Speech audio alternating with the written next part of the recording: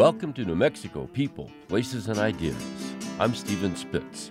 On today's show, Raul Torrez was sworn in as our new Attorney General January 1st, 2023, and is making a lot of changes. From changing the way the Yazzie education lawsuit is defended, from starting a new civil rights division. We'll ask him why. Attorney General Torrez, welcome to the show. Thank you, Stephen. I really appreciate the opportunity to have a conversation today. There's a lot of really important things at the office, and I'm looking forward to it. So it's great to have you here, and I'm eager to hear about those important things at the office and what you're thinking behind that. But I'd like to start with a bit about your background. You are a Harvard undergraduate. You have a master's from the London School of Economics. And you have a Stanford law degree. But you start out as an assistant DA in Valencia County making $37,000 a year. So that is not the typical career choice for someone with those credentials. So what's going on there? Yeah, well, it really came home for me just in the last few months when I got a notice from the Department of Education that my student loans were finally eligible for forgiveness under the public interest loan program. And congratulations! Just before I turn, I'm not quite 50 yet, but some of my friends from Harvard and Stanford would sort of get a laugh out of that. But the short answer is, I'm an Albuquerque kid, and both of my parents were in public service. My mom was a public school teacher, and my dad was a career prosecutor. And I don't think there was anything explicit about it, but they always, they just placed a premium on giving back and trying to help, do what they could in their day-to-day lives to improve the community. And I had those two people in my life, as the most important role models. And when it was time to make a decision about where to go, I thought I had an obligation to come home and try to make things better. And, fortunately, I never got a taste of working at a big firm in another city, except for a couple of summers when I was in law school. But I think it's a lot easier to kind of turn away from those things and focus on the work. Because if I'd probably gotten one of those big paychecks when I was a lot younger, coming home may have been a little more challenging for me. So after Valencia County, you become an assistant U.S. attorney. Then you are elected twice as Bernalillo County district attorney. And then very recently, January of this year, you become Attorney General. So these are all public service jobs in rapid succession. So it looks like that's where you want to make your life, public service. Yeah, and actually there's one thing that wasn't on your list. I was in between being an assistant district attorney and then working in the Obama administration. I actually worked as an assistant attorney general. So I was both an ADA before I was elected DA, and I was both an assistant attorney general before I was elected attorney general, which gives me kind of a unique perspective because there aren't many folks in these leadership positions that have the perspective of the frontline lawyers, the people working and managing big caseloads and dealing with all of those pressures. And I think it's sort of helped me have the right kind of perspective, not only about the things that I think are possible that we haven't done yet, but really the challenges that people that are on the very front end of these really important and complex issues face day in and day out. And so, it's a real thrill for me to be able to be in a position to try and move these institutions into new places where I think they can have a real impact on people's lives. So that raises an interesting thing for me, because another way to look at that, what you've been doing are, logical, sensible stepping stones to higher political office. And it sounds like that's also something that you've been doing. Yeah, I have this, it's interesting. I've had this sort of moment a few times in my career where I focused on the job that I have, whether it's being a brand new prosecutor. And I actually wasn't in Bernalillo County. I was in that Valencia County office. I did that because, the experience my father had, that was actually the office that my father started off in, I think in the late 1970s. And so I was following very much in his footsteps. And I was, like a lot of people, a lot of sons are with their dads, are trying to prove themselves and prove that they're able to do certain things. And I was focused on being the best at wherever I found myself. I wanted to prove that I could do the best possible job to help folks. But then I would always get to a place where I would grow frustrated by the institution or by the systems.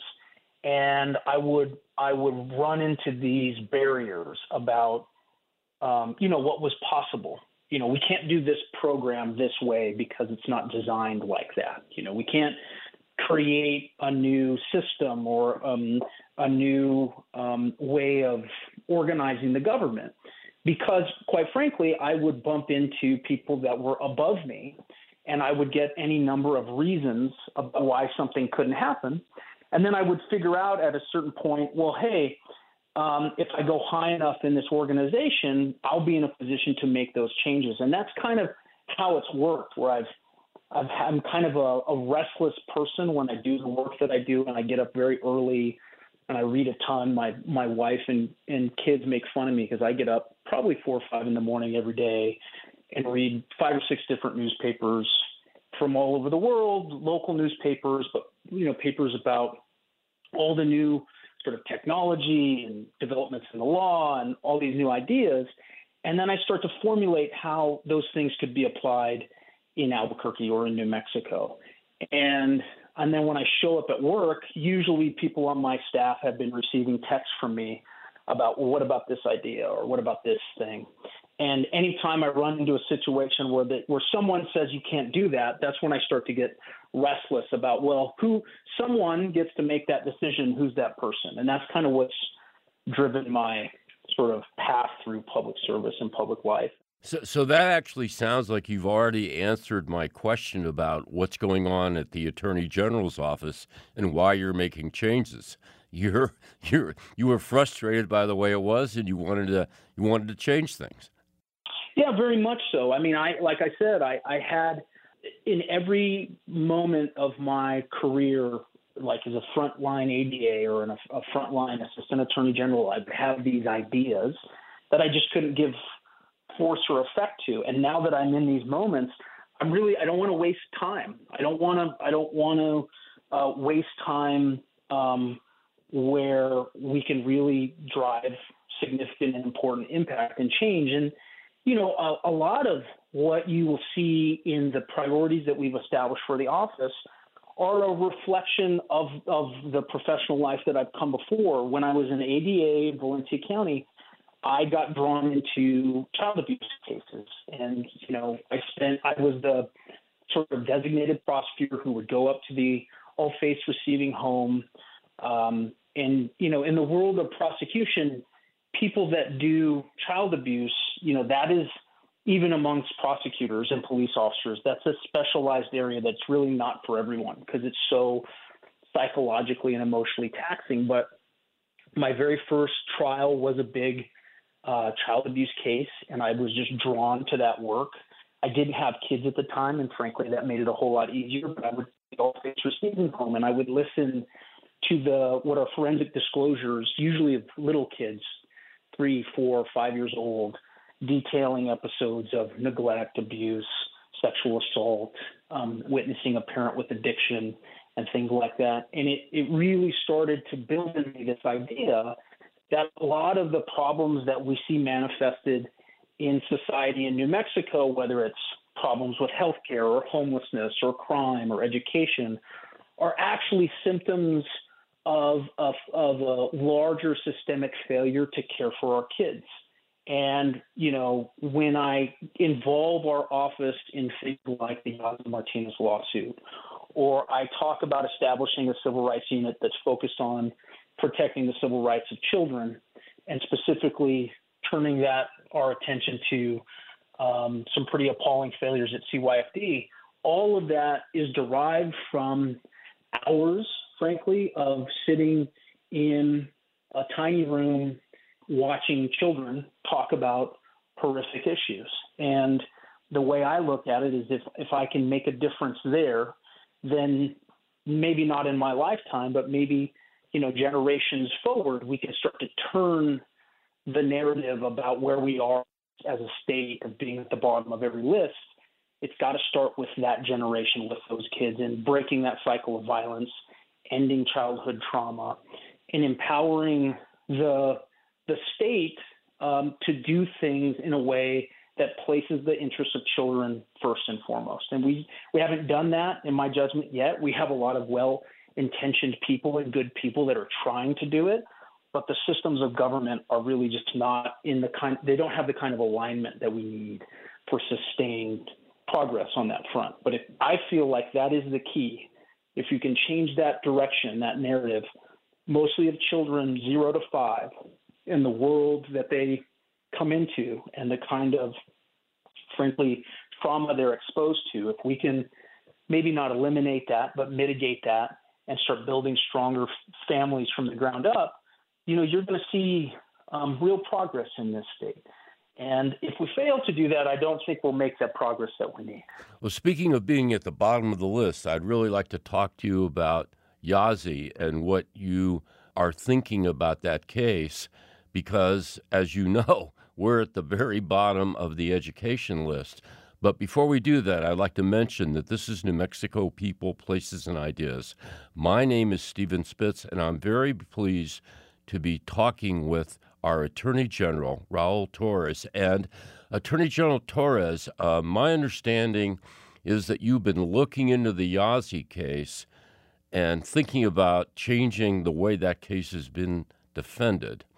And I wonder if you might start out by giving us, and this is almost an unfair, impossible question, but could you give us a little summary of what Yazzie is? Well, sure. So it's a story that basically starts nearly a decade ago when the first action was brought on behalf of different classes of children in the state who were not receiving sufficient and adequate and equitable resources for their education, specifically Native American children, children with disabilities, low-income children, English language learners. And what the core of that case was an argument that was advanced by MALDEF, the New Mexico Center on Law and Poverty, and others, that basically said that the state of New Mexico was violating its constitutional obligation to provide equal and adequate resources for the education of those specific groups of kids. After a very long pre-litigation phase and then ultimately a trial, Judge Sarah Singleton issued an order in 2018 that ruled that, yes, in fact, the state had failed to meet its constitutional obligation. And she created, in her findings and conclusion, a pretty detailed articulation of all of the various things that needed to be done to remedy that shortcoming, that failure. Fast forward 5 years, and Judge Singleton sadly has passed away. The case has been transferred to a different judge. And the bottom line is that at least from the plaintiff's perspective, and I think I share their perspective, we have not made adequate progress in meeting the goals that Judge Singleton set forth. Now, I think it's important to put into the sort of context that the state, especially in the last several budgetary cycles, has substantially increased resources and funding for K-12. I call it the billion-dollar question. The legislature must be asking. Right. We put another $1 billion in, and under the National Assessment of Educational Testing, New Mexico is not only dead last still, but actually went down in a lot of scores. So the legislature's got to be wondering, what are we supposed to do? Yeah, and I think there are a lot of leaders in the legislature who are committed to doing this. They've made the arguments not only about the need to meet the constitutional requirements articulated by Judge Singleton, but to meet the moral obligation that we have to make sure that these kids in these specific categories have access to the resources that they need. But here's the thing. Appropriating the money, especially in a time where there's record levels of budget surplus, is necessary, absolutely, but not sufficient to achieve the kind of outcomes that we want to achieve. And I think what is fundamentally missing from the equation is a comprehensive blueprint, a roadmap that sets out specific metrics in a detailed way, in a measurable timeline that allows the state to benchmark its progress, not just cutting a check, handing it to the department, and then saying, okay, we've increased funding X percentage. We have to track those dollars. We have to do program evaluations. We have to dig into the policies and procedures that govern the relationship between PED and the school districts. And we need to really dedicate the kind of management and process sort of development that frankly has been missing from this. And the reason I say that is 5 years on, rather than engaging in sort of the development of that blueprint or the execution of that blueprint, the plaintiffs and the department are still engaged in post-trial litigation. They are taking depositions. So what is that? People must really wonder in a 2014 case what it is they could possibly be fighting about. Well, I think the real challenge, and I say this with all respect to the members of my profession, is that a lot of times we let lawyers get in the way of progress, right? We allow the legal fight to consume too many resources. And, from my perspective, one of the decisions that the department made in recent times was a motion to dismiss the lawsuit early on, in just a couple years after Judge Singleton's order, and basically went to the court and said, look, we've made all these investments. We're done. Any progress that has yet to be made is the responsibility of the school districts, and we should be let out. The court denied that motion and dismissed it. And so we've spent all this time in litigation deposing people and getting formal legalistic answers to all of these questions. And what we need is to put a pause in that, and we need to bring the parties together and try to broker some compromise, some agreement. And that's the role that I think the Attorney General's office can play, right? I've had conversations with the Yazzie team. We've met with PED. We've met with the legal team that on both sides of the equation. And our basic proposal to them is look, this is not, whatever this is, it's not advancing the interests of children, right? And it's not pushing us towards the kind of progress that the court, or more importantly, our families and our communities expect of us.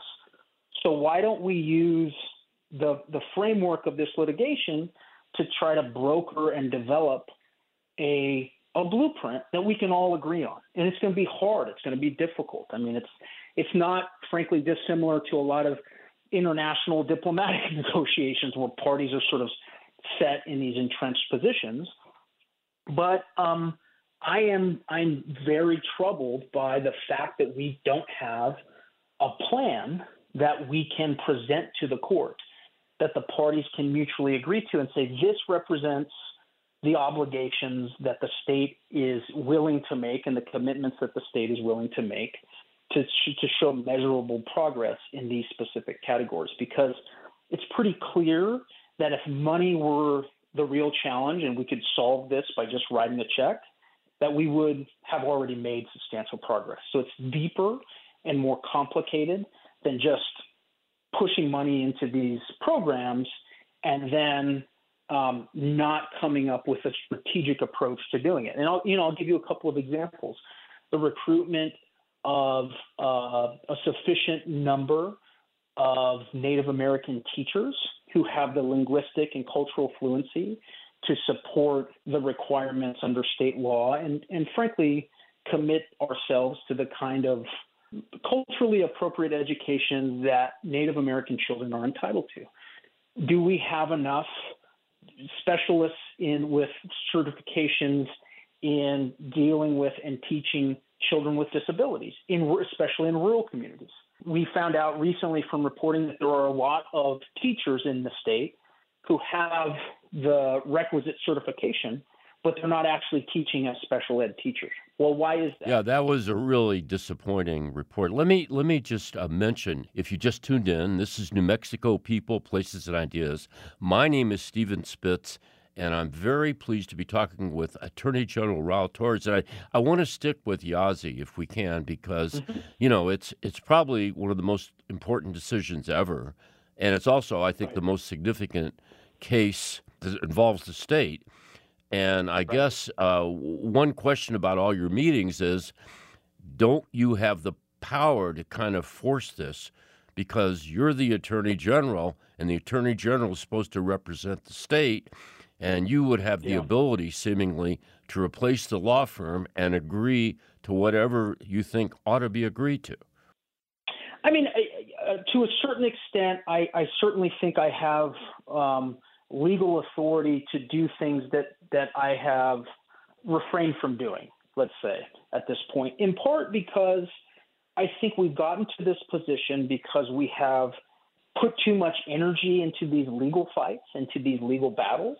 And I'm trying to come up with a way in which we can solve these problems without provoking another legal fight, right? And so I could certainly, I think, come in and say, we're going to do this, we're going to do that, and just start commanding people through the framework of litigation to do certain things. But at the end of the day, if I don't have institutional buy-in and a commitment from stakeholders on both sides of the equation, it will be a meaningless victory, right? It will not lead to the kind of sustained change that we need.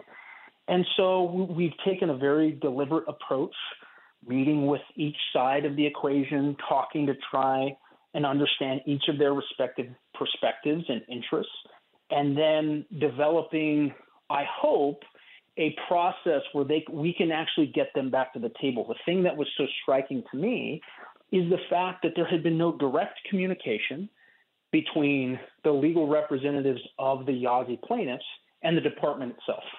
Meaning they hadn't there was no way for them to sit at a conference table and go issue by issue by issue and hash out an agreement. And the reason for that is lawyers were filing motions and engaged in all of these battles, but we weren't making progress. And if I can just interrupt, because, my sense is, everybody likes to blame the lawyers, right? But my sense is that it's really the governor that is behind the opposition to this step-by-step plan with a concrete timeline that you're pushing for. Aren't you basically now at odds with what you want to accomplish and what she thinks really PED can accomplish, what it's capable of accomplishing? Is that what's really underlying this whole problem? I think that I can't speak to sort of all the dynamics of why there's been as much turnover as there has been, and there's sort of, let's say, less interest or focus on negotiating this blueprint. But what I do know is that the problem that was revealed with the Yazzie lawsuit is a generational challenge, right? It's something that predated this governor, and frankly, if we're going to make a difference in these kids' lives, is going to have to outlast the governor, and it's going to have to outlast my time in office. I'm wondering that even with buy-in, would PED be in a position to do this? If you have a professional sports franchise or any organization mired in last place for decades, what you do is you throw the bums out. You know, you get all new teammates, you get all new coaches, you get all new trainers. I mean, if you're going to change an organization and make it, Right. you know, do radically different things, I mean, can you really do it without a complete changeover? Well, look, and this is the challenge of public administration and public leadership is, you know, in a sports context, you can do that, right? And when you do that, you kind of you satisfy the fans, and everybody is sort of, yeah, we got a new coach, we got a new quarterback, and all this stuff. And then we all kind of accept and admit that we're going to live through 3 or 4 or 5 years of this sort of era of rebuilding. And, you know, the issues at play here are so serious that it doesn't really lend itself to that kind of wholesale restructuring, because my first obligation is to try and not make things worse.